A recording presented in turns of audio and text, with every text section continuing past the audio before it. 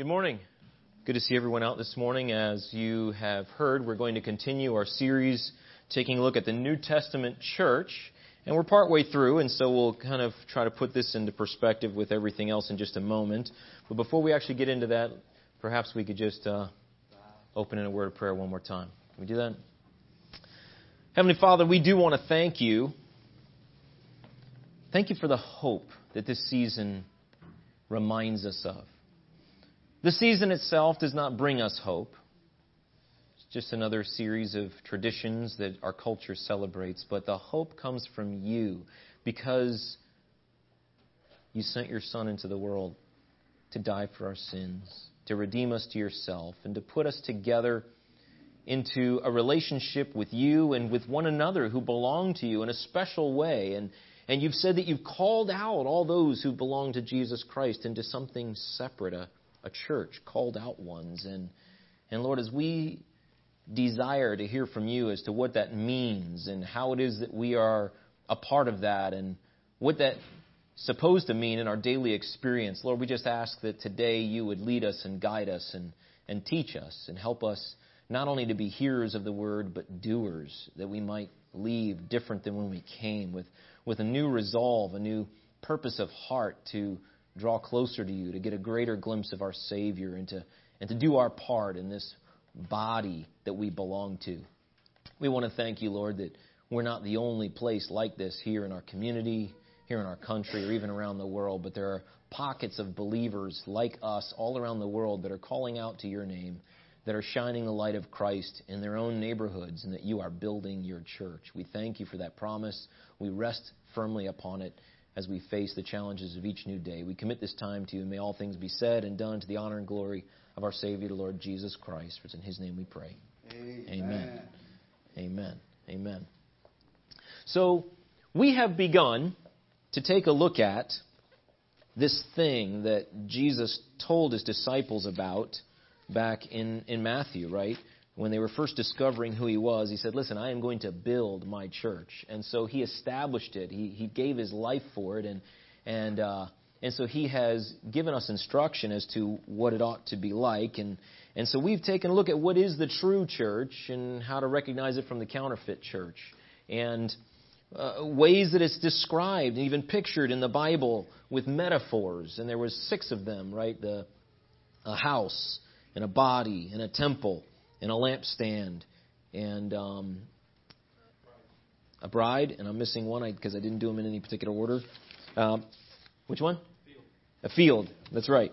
And or a garden, I think it was even described as, yes. And so each of these have meaning to them, helping us to try to get a taste of, a picture of the various aspects of all that's a part of this thing called the church. And we noted last week that there is a purpose to this church. The blueprint comes from the Word of God itself, but there is a purpose for it. And each of these metaphors actually hint at various parts of that purpose. And now today we want to take a look at the power of the church. Where does it come from? And before I actually get into the message, I just would like to give you a little illustration of something this morning. So I brought a little something from home. It's my Craftsman tool here. And I just have you know that it's real, right? And it has a purpose, right? And its actual purpose is to be able to cut wood. And we can look at it and study it and say it's got various parts and study how they go together and say, well, it's got a design to it. Well, hey, there's something missing here. Hold on. Yes, it needs a blade in order to cut, right? So it's not just a matter of having this main piece, but when we stick that in there, okay, now it's got a blade to cut the wood, and it actually has this little thingy here to help you get it in nice and easy. And if you're cutting at different angles, it turns a little bit so you can get a different cut from time to time. And now you got to be careful you get the right tool, because each tool has its own purpose, and some may be even mislabeled. This one happens to be a Craftsman, and you can tell that if you look, because its sign and its logo is on here, as it is on the bag. And I figured, I'm going to give you a little demonstration this morning on how it works, right? So I got my tool, and I'm going to use, you just squeeze this little trigger here, Huh. Okay, it's not working. It's not plugged in. It's what? It's not plugged in. It's not plugged in. Excuse me. Okay. It won't work unless we hook it up to the power source, right? So it just so happens we've got an electrical cable here, and I'm going to plug it in. All right? You think that'll work better now, Earl? Yes. Well, let's see here. Oh, there's a light came on. And so,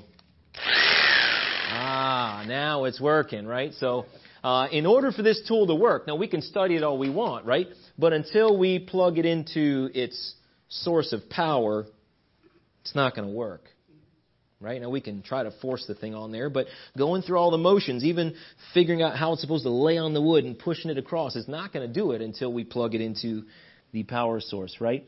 And as we plug it in, we'll notice that there are a few different things, these little prongs here, that help it to connect to the power source.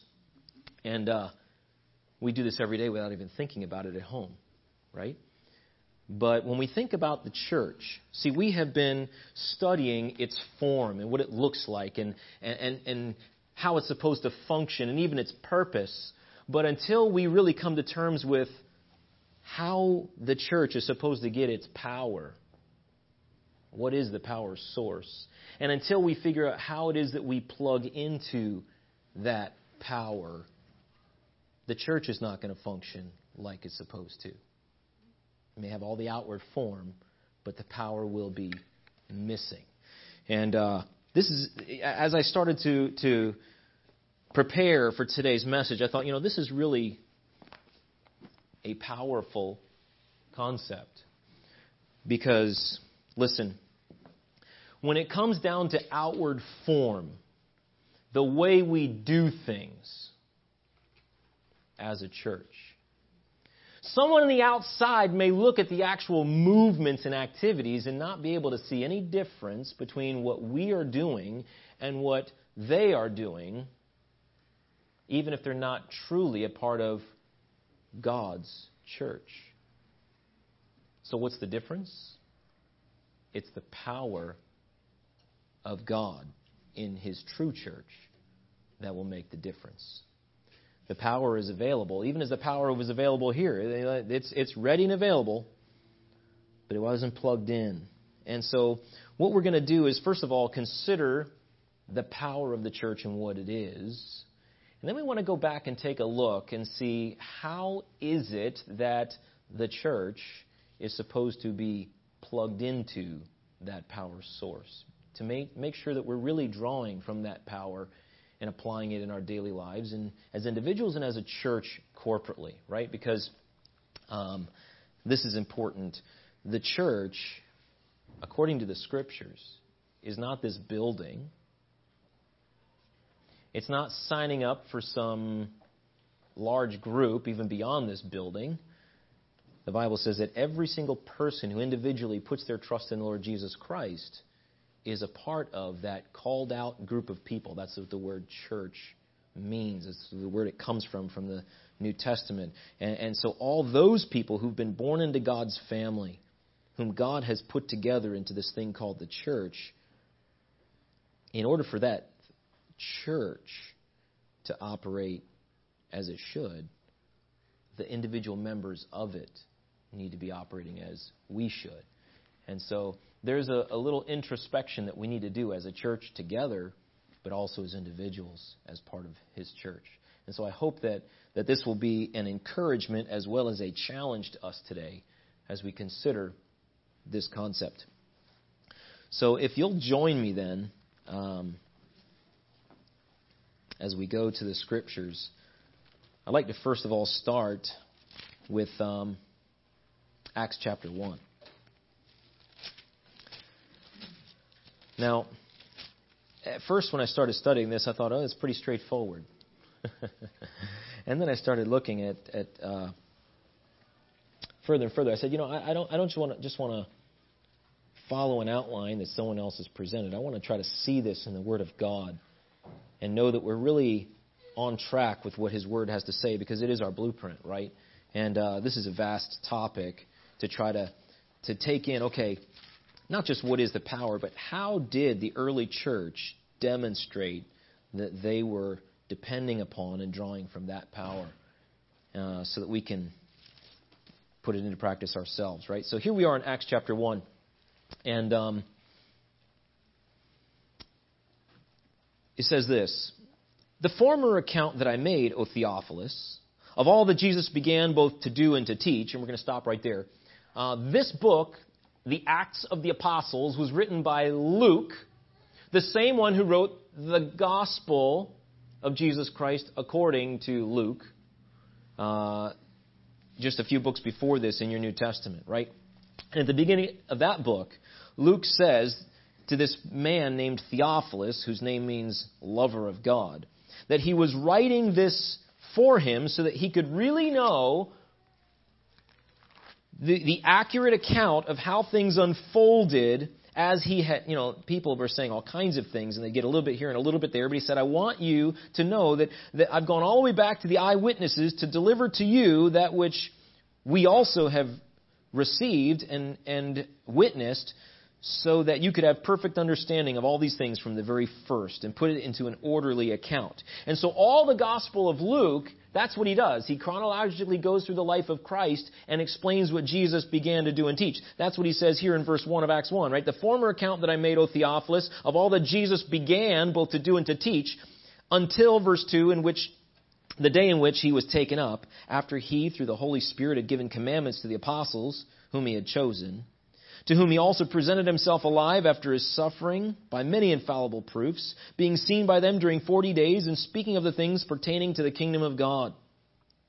So here he says, listen, I told you about all these things, about how he lived and died and rose again, and now he presented himself to these witnesses for 40 days after he rose from the dead, proving these things to them, that he really had risen from the dead. Verse 4, "And being assembled together with them, he commanded them not to depart from Jerusalem, but to wait for the promise of the Father, which he said, you have heard from me. For John truly baptized with water, but you shall be baptized with the Holy Spirit not many days from now." So I want you to notice he gives them instruction. He says, listen, he's already told them he's going to be leaving, but he says, I want you to wait here in Jerusalem until you receive this promise from the Father, which he says in verse 5 is indeed the Holy Spirit. Therefore, when they had come together, they asked him, saying, Lord, will you at this time restore the kingdom to Israel?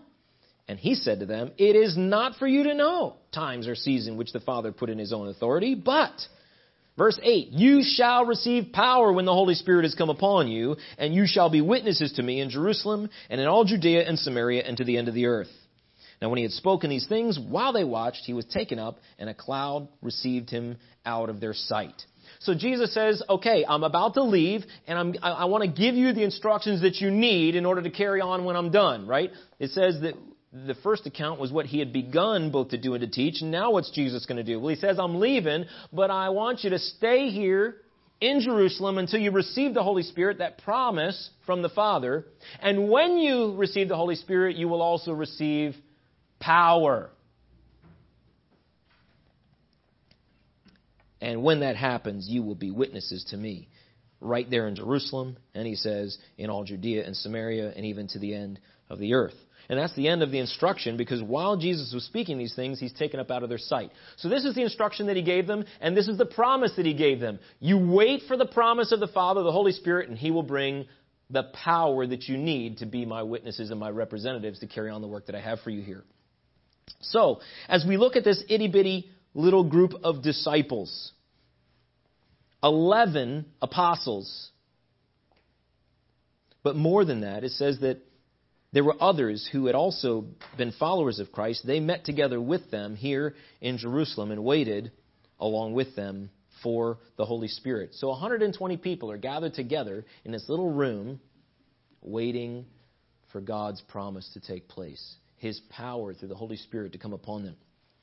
And when you go to chapter 2, you find out that's exactly what happened. Here they were gathered together in one place, verse 1, on the day of Pentecost, which is 10 days later. And while they're all with one accord in one place, it says in chapter 2, verse 2, that suddenly there came a sound from heaven like a rushing mighty wind, and it filled the whole house where they were sitting. And there appeared to them divided tongues as of fire, and one sat on each of them, and they were all filled with the Holy Spirit. And thus began the church of Jesus Christ.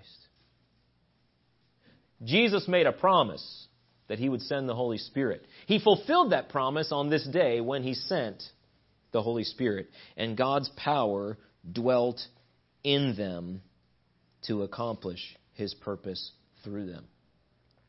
So, this little teeny group of people, in the face of a pagan culture, a religious culture of the Jews that had gone awry, opposition from the leaders who actually are responsible for having turned the people to put Christ on the cross. And somehow that church is faced with the need to survive. But God said, I'm going to give you the power. And it came from Jesus when he ascended and sent the Holy Spirit, promised from the Father, to live amongst them. Did it work? Well, if you read the book, you know, right? The power of God worked mightily in these men, in these followers of Christ. And we are here today as a result of the work that God began then and is continuing to do in the world today through the power of the Holy Spirit. So, the short answer to the question, what is the power of the church? The Holy Spirit. It's the power of God committed to us through his Holy Spirit. And we can count on that just like the disciples did, right? Jesus made a profound statement back in Matthew chapter 16.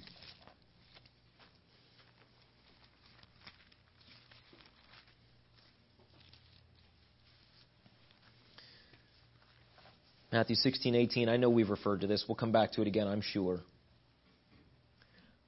But when he had his disciples alone, and they'd been hearing all kinds of things about Jesus from other people, and Jesus said, well, who do you say that I am? And Peter said, you are the Christ, the Son of the living God. Jesus commended him. He says, verse 17, blessed are you, Simon Bar-Jonah, for flesh and blood has not revealed this to you, but my Father who's in heaven. And I also say to you that you are Peter, a stone, and on this rock, referring to himself, I will build my church, and the gates of Hades shall not prevail against it. So here we have two promises that Jesus made. He said, listen, I will build my church. It's not a hopeful thing. It's not maybe it'll work. He says, I will build my church. It's his church. He's committed to building it. And then he said, I'm going to give you the power to be my witnesses. And he gave the Holy Spirit. I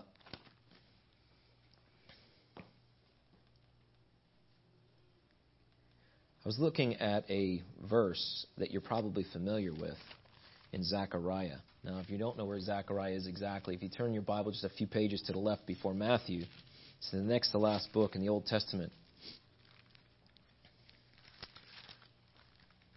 The verse is Zechariah 4:6, where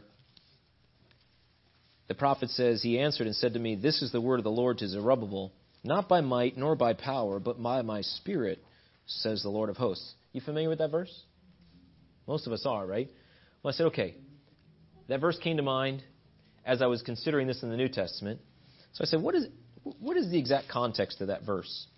And I thought this was very interesting, right? If you'll take a brief tour with me through Zechariah to just reinforce this concept that Jesus was establishing for the New Testament church, right? In the Old Testament, the Jews had been taken into captivity and the temple destroyed. But the temple was the place where God had said he would cause his name to dwell, and now it was wiped. It was destroyed down to rubble, and God had brought the people back into the land and told them to rebuild the temple. But they were slow in doing it, and so he raised up two prophets, Haggai and Zechariah, to prod the people towards doing what God had called them to do. And that's where we find ourselves in Zechariah. And he tells them in chapter 1, verse 3, return to me and I will return to you. I had spoken to your fathers, they disregarded me, and they found themselves in ruin. And now I'm calling you, return to me, and I'm going to return to you. And we read, down in verse 6, it says, so they returned. And he received some other prophecies. We're not going to dwell on that middle part of chapter 1, but it's interesting. The Lord began to answer them, verse 13, and said, the Lord answered the angel who talked to me with good and comforting words. What are these good and comforting words? Notice verse 14. The angel spoke with me, saying, proclaim, saying, thus says the Lord of hosts, I am zealous for Jerusalem. Verse 16. Therefore the Lord says, I am returning to Jerusalem with mercy, and my house shall be built in it. He says, listen, I had turned away from you with my kindness because of your disobedience, but now that you've returned to me, I'm returning to you, and I will build my temple. I'm returning to you. I will build my temple. That's what the Lord said to him. And so, he says, a surveyor's line shall be stretched out over Jerusalem. And here, the vision of Zechariah as he looks, he sees this man, chapter 2, going out with a measuring line in his hand. And he's measuring the city because he's got the plans to build. And the Lord calls out once again to the people, and he says to them to come to him.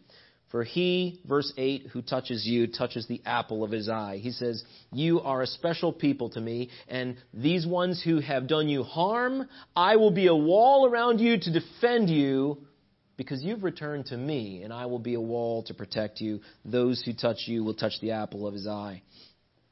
Verse 10, sing and rejoice, O daughter of Zion, for behold, I am coming and will dwell in your midst. That's what the temple was going to be for.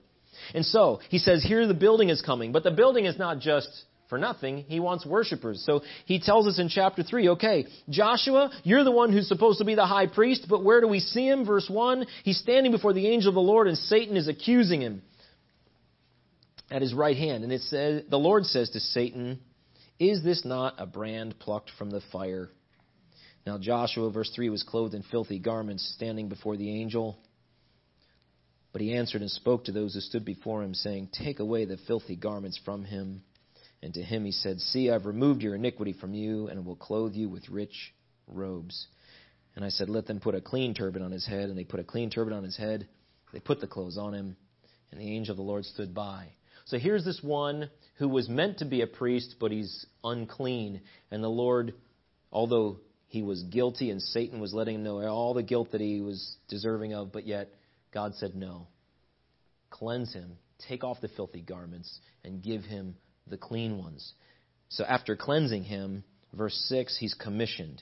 And the angel of the Lord says to Joshua, thus says the Lord of hosts, if you will walk in my ways, and if you'll keep my command, he says, then you will judge my house, and I will give you places to walk among those who stand here. And so he commissions the priests to be able to function in that house that the Lord said, my house shall be built. And so as they began to set out to do the work, he says, how is it that they're going to be able to do this? Here's my message to Zerubbabel. Listen, Zerubbabel, it's not by might, nor by power, but it will be by my Spirit. Nothing has changed in the way God works. Yes, there were all kinds of regulations as to how they were supposed to function, but it wasn't going to be because of their own doing. They work harder or they try to be as detailed as they can. No, the power to pull off the work that God had to do was going to be done by His Spirit. And so that was the Lord's message to the Old Testament saints there in Zechariah as they were building God's dwelling place, His temple in the Old Testament. Well, the New Testament reminds us that God doesn't dwell in buildings anymore. He's dwelling amongst His people within them. And He said, I will build this church. And we're not going to build it by programs. We're not going to build it by our tradition, by all of our hard work. If it's going to be built, it's going to be built because it's the Holy Spirit's power working in us and working through us. So, how then do we make sure that we're plugged in to God's power to see Him work? I'm glad you asked. So I said to myself, okay, Dave, it's the Holy Spirit. So how do we see the early church? The book of Acts, the Acts of the Apostles themselves, as the Holy Spirit came on them, what did they do? How was the Holy Spirit working in them? How do we see it witnessed? So, starting here in chapter 1, I got out my little highlighter and I said, we're going to watch. And as I went along, I said, okay, here's what it says they did, or here's what it says was happening amongst them or in them. And this is the pattern that they laid. This is the example of their lives as they practiced this. So how do we follow that? What is it that God's going to be looking for in you and me? What are the signs, those means, like the prongs on the plug that go into the outlet, right? Those are the means by which the plug goes into the outlet. There must be some means by which we are to tap into the power of the Holy Spirit to live our lives as we should as the church of God, as parts of that body. So let's see what we can see. Now, here's how I did it. I just started walking through. And as I started to see things repeat, I went back up and I put a little another reference next to that same idea until I saw groups of things starting to come together. Because I said, we can come up with all kinds of cute outlines, but unless it's really reflecting the text, it's not going to be, it's just contrived and just a message. But we want to see, what did they really do, right? And so let me just make some observations here, and then we'll come back and group them and talk about them. Can we do that? It says here that Jesus told them in verse 4, He commanded them not to depart from Jerusalem, but to wait for the promise. So, Jesus is now ascended. What did they do? Chapter 1, verse 12. They returned to Jerusalem from the mount called Olivet, which is near Jerusalem, a Sabbath day's journey away. And when they'd entered, they went up into the upper room where they were staying, and it lists all the others who were there with them. And verse 14, these all continued with one accord in prayer and supplication with the women and Mary, the mother of Jesus, and with his brothers. And so, look what they did. They obeyed the Lord's command. He said, stay here in Jerusalem. Did they stay? Yes, they did. So they went back to the place in Jerusalem where they'd been staying, and they stayed there. And they waited. But they didn't just sit there and twiddle their thumbs while they waited. What did they do? Well, it says in verse 14, they continued with one accord in prayer and supplication. So, they were being obedient to the Lord, but they were also in one accord. Now, that phrase is going to come up a lot here, too. What does that mean, to be one accord? It doesn't mean you're all huddled in a Honda, right? The word for one accord means to be one or united in passion together. Like one who is, the word comes from breath or breathing, right? So if you have exerted yourself in a battle or a race, you get winded because of the energy, the passion that you were exerting in running that direction. And you see, they were passionate together in one accord, in unity, united together in this passionate pursuit of waiting for God's promise. And as they were waiting, it says they were praying together and making supplication, a request together to God. And so they were praying for one another and for the word, the answer to the promise to come to them. That's what they were doing while they were waiting. They were praying in one accord. And so while they're there, notice verse 15, in those days Peter stood up in the midst of them and he begins to speak to them and says, men and brethren, this scripture had to be fulfilled. And I'm not going to read you the whole entire passage, but you'll notice he's preaching to them the word of God. He says, the scriptures said this. And he begins to enlighten them. He says that these things had to happen. And in fact, they did happen. And now he says there's another scripture that says that another should rise up to take the place of Judas. And so he's putting the scriptures together, presenting it to the people. And when they heard it, guess what they did? They responded to it. Verse 23, then they proposed two men, Joseph and Barsabbas, who was surnamed Justus, and Matthias. So now these two men are put forward as possibilities to replace Judas. And what did they do? Oh, verse 24, then they prayed and said, O Lord, you know the hearts of all men. You tell us who you want to be the next one. They cast lots, and it fell to Matthias, and they numbered him amongst the apostles. And now we're back to 12. And so, chapter 2, the day of Pentecost comes. It's now 10 days later. They were all together, what? With one accord in one place. They're continuing to be gathered together in one place as a group, and they're praying together, and they're in one accord together while they're doing it. You can see easily how the patterns are starting to develop, right?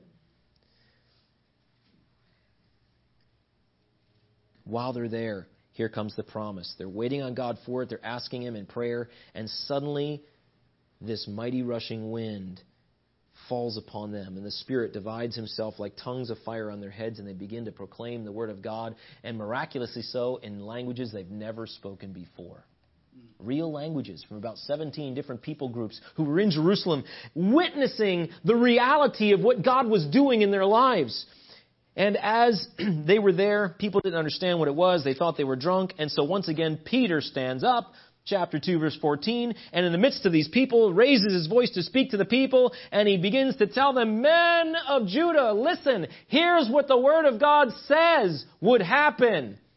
God's Spirit would be poured out on all flesh, and the sons and daughters would begin to prophesy. He's preaching the Word of God to the people. And it's a long message, but when he gets down to the end of it, he challenges them to repent, to forget about the course that they had taken in rejecting Jesus Christ and now turn to Him for the forgiveness of their sins. And he says, you will receive the gift of the Holy Spirit, verse 38. And so in verse 41, those who gladly received His word were baptized. And that day, 3,000 souls were added to them. Now, baptism is what Matthew 28, Jesus commanded the disciples to do. So you see, once again, they were practicing what God had commanded them to do. They baptized these believers. And what did those new believers do? Well, they, verse 42 says, continued steadfastly. That means they began to do it, but they continued to do it, and faithfully so. They were continuing to be faithful to do these things, and this is why we as a local church seek to do these same things. They were continuing in the apostles' doctrine or teaching. They were continuing in fellowship with each other. That means they were spending time together, sharing together in the things that God was doing in their lives, in the breaking of bread, worshiping the Lord, and in prayers. And fear came on all, every soul. Many wonders and signs were done through the apostles, and all who believed were together and had all things in common. They were sharing not only their time and space with each other, they were sharing their very means. People were selling their possessions, verse 45, and dividing them amongst all these other people, whoever had need. And so, verse 46, continuing daily with one accord in the temple, and breaking bread from house to house, they ate their food with gladness and simplicity of heart. And you see what we see, verse 47, they were praising God and having favor with the people, and the Lord added to the church daily those who were being saved. The power of God was moving in them and through them as they were plugged in these different ways to the Holy Spirit. Now, we've only gone through 2 chapters. But you're going to begin to see the same things over and over again. But what we're going to see changing is where it's happening. Right? From place to place. It says in chapter 3 that Peter and John went up together to go to the temple. They were together again. They go to the temple to worship. But on the way, while they're just carrying on in life, suddenly they see this man. Peter reaches out to him in the name of Jesus. The man is healed, and people are all like mystified by this. And so Peter begins to speak to the people and preach the Word of God. But now we see something different introduced. There's opposition once again, right? They begin to be arrested, challenged, and commanded not to preach in the name of Jesus. But it's what they continue to do.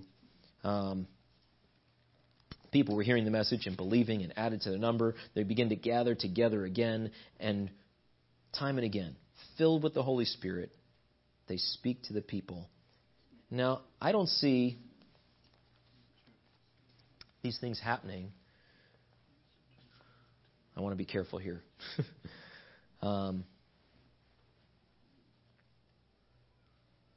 We see patterns. We're not going to have time to go through the whole book of Acts, right?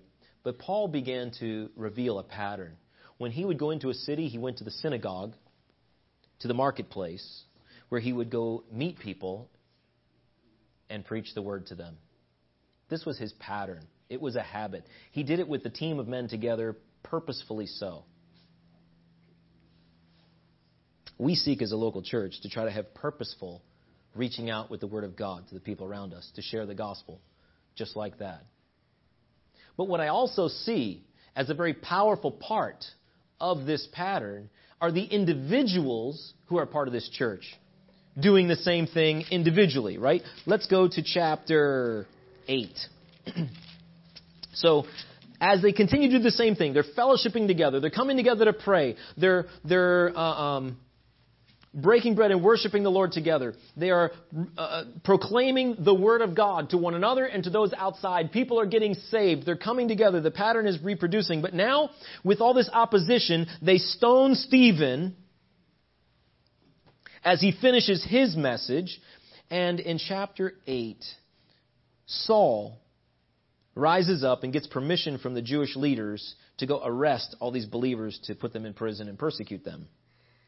And verse 4 tells us, therefore, those who were scattered went everywhere preaching the word. The individuals, as they went everywhere, were preaching the word. We have one example from Philip. He went down to Samaria. He preached Christ to them. And then he goes into Samaria later. Okay, verse later. Later on it says, the whole group, many of them believed and were baptized, and he began to proclaim the name of Jesus to them. And the apostles come down and pray for them. They received the Holy Spirit. In chapter 10, Peter is by himself, and he meets Cornelius. And the Lord tells him, you go with him, and he individually goes and preaches Christ to them, and they're saved. So we see a responsibility here that is corporate as well as individual, right? And so I had to make note of that in my own study, right? Because we can't just sit back and say, well, you know, our church goes to the beach. Our church, we go door to door. That's good. What about us as individuals? We all have a responsibility to be doing all these things ourselves, right? Things like the praying. Time and again it says they came together and prayed. God was answering their prayers. When Peter was arrested, it says the whole church came together and continual prayer was being lifted for him. And he was released that night. Amazingly so. Miraculously so.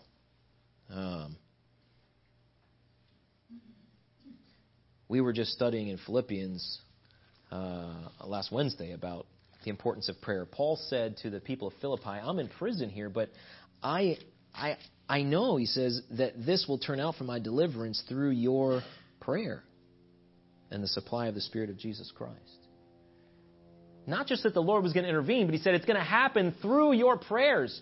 What if, I had to ask myself this question, do I see the power of God through the Holy Spirit, which God says that's the power that's going to help build His church. It's where it's going to come from. Do I see this power at work in my church? Do I see this power at work in my life?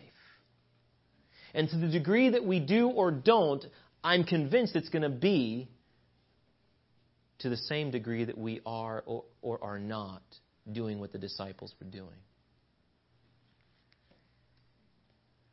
Are we here together in one place to pray in one accord like they did? Hey, listen, I don't know what else these people were doing, but they made time to get together in that upper room to pray and encourage one another. It's not easy in the midst of a busy week to get here for prayer meeting. And I know, listen, the enemy works overtime to keep us away. He works overtime. There's always a reason not to go where the Lord wants you to go.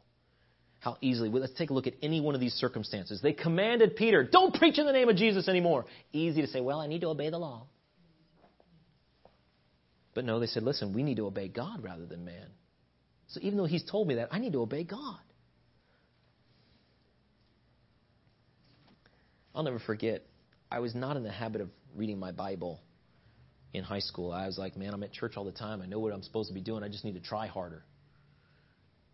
But I began to be convinced, you know what, I really ought to be reading it myself. And I made this commitment. And my cat never gave me the time of day. But how many times when I sat down at my desk to read my Bible, one time the cat actually came up and sat on my Bible.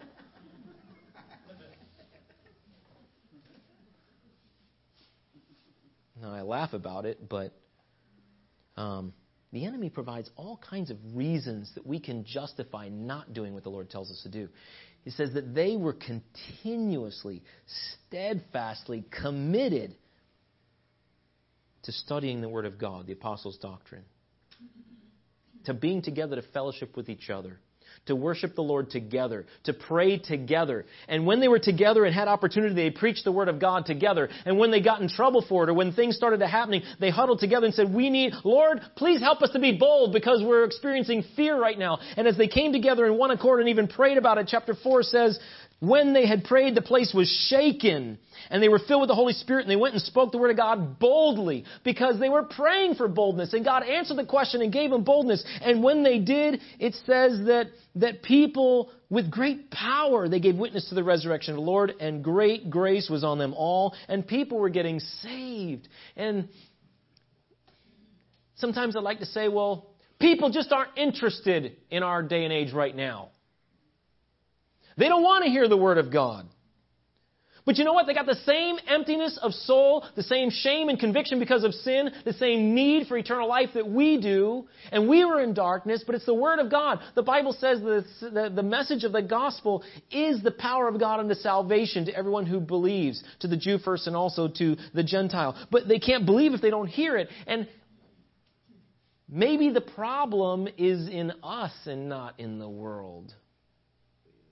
That hurts, doesn't it?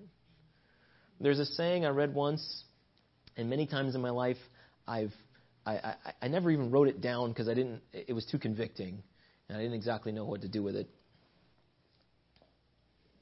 Because Jesus told Peter, he said, follow me and I'll make you fishers of men. And the quote said this, if you're not fishing, you're not following.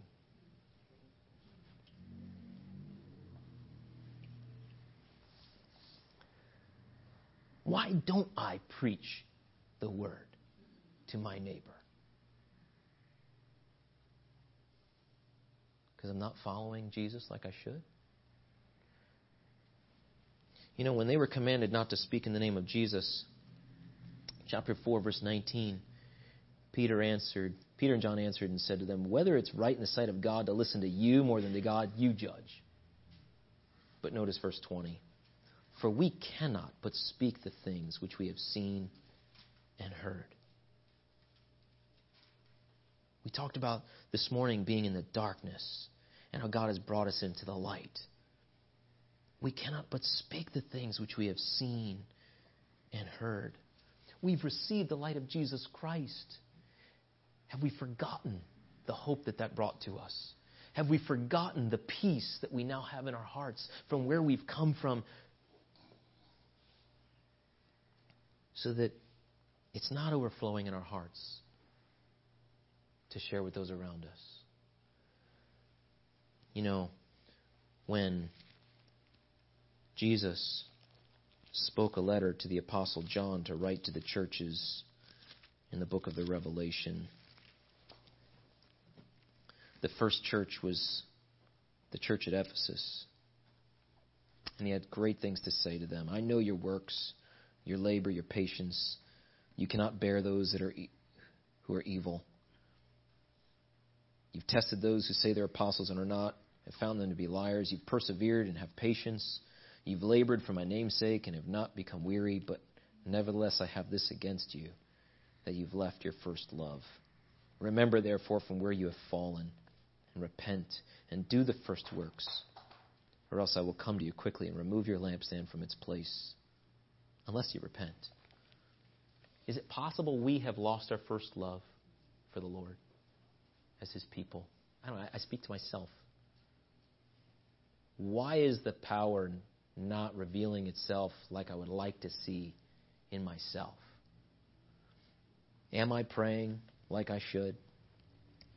Am I with one accord with my brothers and sisters like I should? Either being in one place like I should, or am I at odds? This is interesting. In chapter 6, there arose a dispute amongst the disciples. There was a complaint. They said, listen, they're showing preference to this group and not to this group, and it's offending me. Because I'm one of that group that's being slighted. There was division amongst them. Here they were at a crossroads. Is the power of the Lord going to continue? What's going to happen? It's been growing. And suddenly it's not just pressure from the outside. Within the church, this complaint arose. And you know what? They dealt with it. They didn't avoid it or pretend it wasn't there. They went and they summoned the people together, the disciples, and they said, listen, it's too important for us to be spending time in the Word and in prayer. We're not going to stop that to deal with this situation. But you, search amongst yourselves for someone who's full of the Holy Spirit and wisdom, and bring them so we can appoint them to deal with this and make things right. And they did. They found Stephen, who was full of faith in the Holy Spirit. And it says they laid hands on these men. They prayed for the group of men that they were presented, Stephen being one of them. And it says, then the word of God spread, and a number of disciples multiplied greatly in Jerusalem. Because they dealt with what was going on inside. The sin, the offense was taken care of. You know, am I dealing with the offense in my own life? The Bible says, listen, God is light. And if I'm walking in darkness and I'm not dealing with the darkness that He's showing me in my own life, I'm deceiving myself. I'm not walking in the light. I can't have fellowship with God or with anybody else if I'm really walking in sin. But if we deal with that sin, He is faithful and just to forgive us and cleanse us from all unrighteousness, bring us right back into the light like we should be. Are we in one accord with our brothers and sisters and with the Lord like we should be? They were. God's power poured out. How about the sharing of life together? It says they shared all things in common. They gave. They found out that there was going to be a famine coming, and they said, let's send some resources down to Judah for those saints so they can have need. They were together in one place continually, sharing meals together and sharing life together, encouraging one another. You know, this is the part that comes back to Ephesians says this. So part of this body, he says He gave gifts so that together we can build one another up. How long? Until we all become conformed to the image of Christ, to the full, mature man like Him. And we're still not there. And so we still need to be together, every part doing its share to be able to build one another up. And so, okay, the groupings. I never came back to the actual grouping, right? Randy Amos put it this way: praying, preaching, and purity of life. The praying and preaching stuck out to me so perfectly. The purity of life. I said, is that really the way I would summarize what I see here in Acts? It's part of it, because they were dealing with the sin. They were trying to be obedient. But I really liked the way it says it in Acts chapter 11. When the word came to Antioch,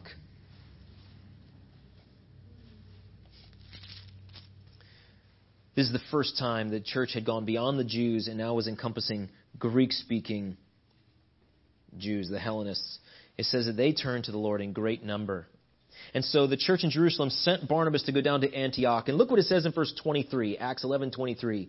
When he came and had seen the grace of God, he was glad and encouraged them all that with purpose of heart they should continue with the Lord. I said, I like that. If you want it alliterated in P's, that's my P. Prayer, preaching, and purpose of heart to continue with the Lord. That doesn't happen by accident. It was purposeful to keep walking with the Lord. And so what did that entail? Well, you know what? They had to choose to fellowship together. They had to choose to walk in obedience to the Lord. They had to choose to set their hearts again and again towards these things. I said, well, if the Holy Spirit is the key, then the Bible says it this way in other places, right? Ephesians chapter 5, do not grieve the Holy Spirit of God. That means if I am sinning, the Spirit of God is trying to work in me to convict me not to do that thing, but I am grieving the Spirit by continuing to walk in it. I'm quenching the power of God in my life by grieving the Holy Spirit. It would say in 1 Thessalonians 5:19, do not quench the Holy Spirit. Here the Spirit's saying, hey, go talk to that person. I am pouring water on the flame of God's Spirit within me to do the right thing by numbing my conscience and my will to His will. And so, Ephesians 5:18 would say, don't be filled with wine, but be filled with the Holy Spirit. Be continually being filled to overflowing with the Holy Spirit. And so in order to do that, we have to do what He says or we quench Him. We have to not do what He says not to do or else we grieve Him. But if we walk in the Spirit, Galatians 5, we will not fulfill the lusts of the flesh. We will gain the victory through the power of God in our daily lives. And as we come together as believers, as we're faithful to these things, we will see His power working in us. Now, it may not look exactly like it did in their day, but we will see the power of God working. The importance of taking this seriously. You know, there is a story back in the Old Testament again in Joshua chapter 8. They had just had a tremendous victory, right? Jericho, the first city they came to in the Promised Land, and God showed them, here's the battle plan for conquering it. They marched around the city. They obeyed the Lord. They did a great job obeying the Lord. He told them the plan, march around in silence and go home. Nobody shot an arrow. Nobody shouted. They obeyed. And finally, the seventh day, they march around the 7 times. They shout to the Lord. The Lord pulls the walls down. They rush into the city, and they get the spoils. And God told them, listen, you destroy everything. Don't take anything for yourself. The spoil is the Lord's. But they had a great victory. But there was that one man, Achan, who saw that bar of gold and that Babylonian garment, and he took it and he hid it in his tent. And the people were so excited after their victory. They saw this little town of Ai not far away, just a few thousand people. And they said, listen, we don't all need to go against this little city. Look, we just conquered Jericho. God is on the move. Let's just send a small troop of people and they'll take the city and we'll just kind of recover. And you know, they were routed by that little city. They suffered terrible defeat. And so Joshua comes back and he throws himself on the ground before the Lord saying, Lord, what happened? And the Lord said, get up. There's sin in the camp. And you won't have victory until you deal with that. Thousands of people died because of one man's sin in the camp of Israel.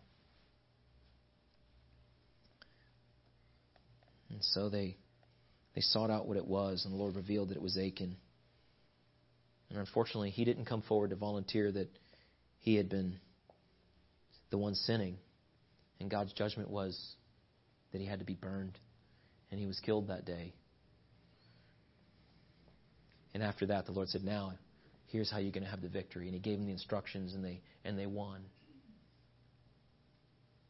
Is it possible that my life could hinder the progress of the work of God amongst all of us?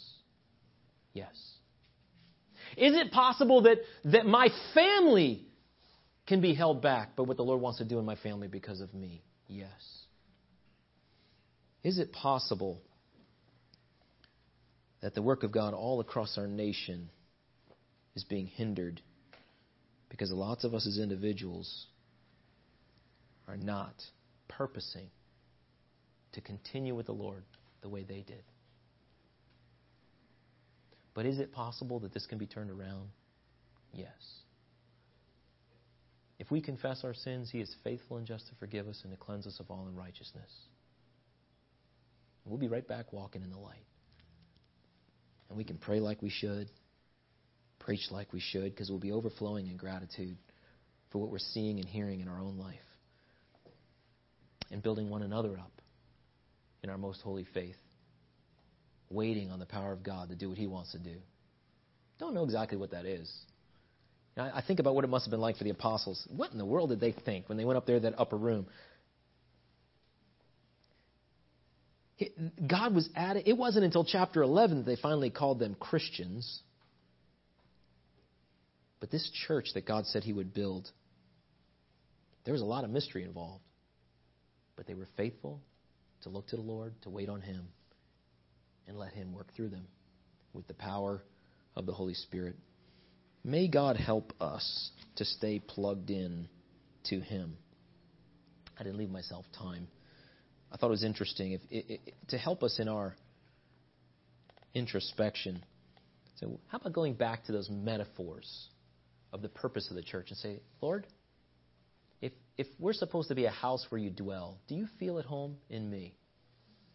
If I'm supposed to be a lampstand that shines the light, how bright is that light that comes from me? If I'm supposed to be the body that's growing and maturing, and your hands available for your service, how am I doing? And as a temple that offers worship and praise, or as a garden or vine that bears fruit, or a bride that has a love and an intimate relationship with you, Lord, how am I doing at fulfilling your purpose in me? And how are we doing as a church as a result? Because we can be holding back what the Lord wants to do if we don't cooperate with him and plug into his power. May God help us. And listen, if you're here today, maybe you're not even part of the church. Maybe you've heard all about it. It's interesting. We were reading just the other day, and this verse leaped off the page. Those Pharisees that were coming against Jesus, it says, they denied God's will for them. God wanted, he says he desires that all men be saved and come to the knowledge of the truth. God's given us the ability to resist him. The greatest tragedy is for those who it's too late, but it's not too late for you if you're here today. Listen, if you need to draw closer to the Lord, if you need to repent, if you need to get saved, come talk to us, and we'll introduce you to our great Savior, Lord Jesus Christ. Father, I know I haven't done adequate articulation of what you have done or will do and desire to do in this world. But we know that you desire to lift up the Lord Jesus, that his name be made great, and that others be drawn to him. And for some strange reason, you've chosen not to use the angels to do it. You've chosen to use us. You said, I'm going to make you into this called out group of people, and I'm going to build you into what I want you to be. And so he promised for that Spirit to come to make it happen. Lord, please help us to respond in obedience to your Spirit today. And wherever you have challenged us, may we repent and yield and see from where we have fallen and do the first works again. Come back to the beginning and do the fundamentals of drawing close to you and drawing from your Spirit. We thank you for how you've committed yourself to the church. You sent Jesus to die for it, and you've placed your own name upon it. You've empowered us with your Holy Spirit. And so, as we bear your name, help us to walk worthy of the calling with which we are called. We ask this in Jesus' name. Amen.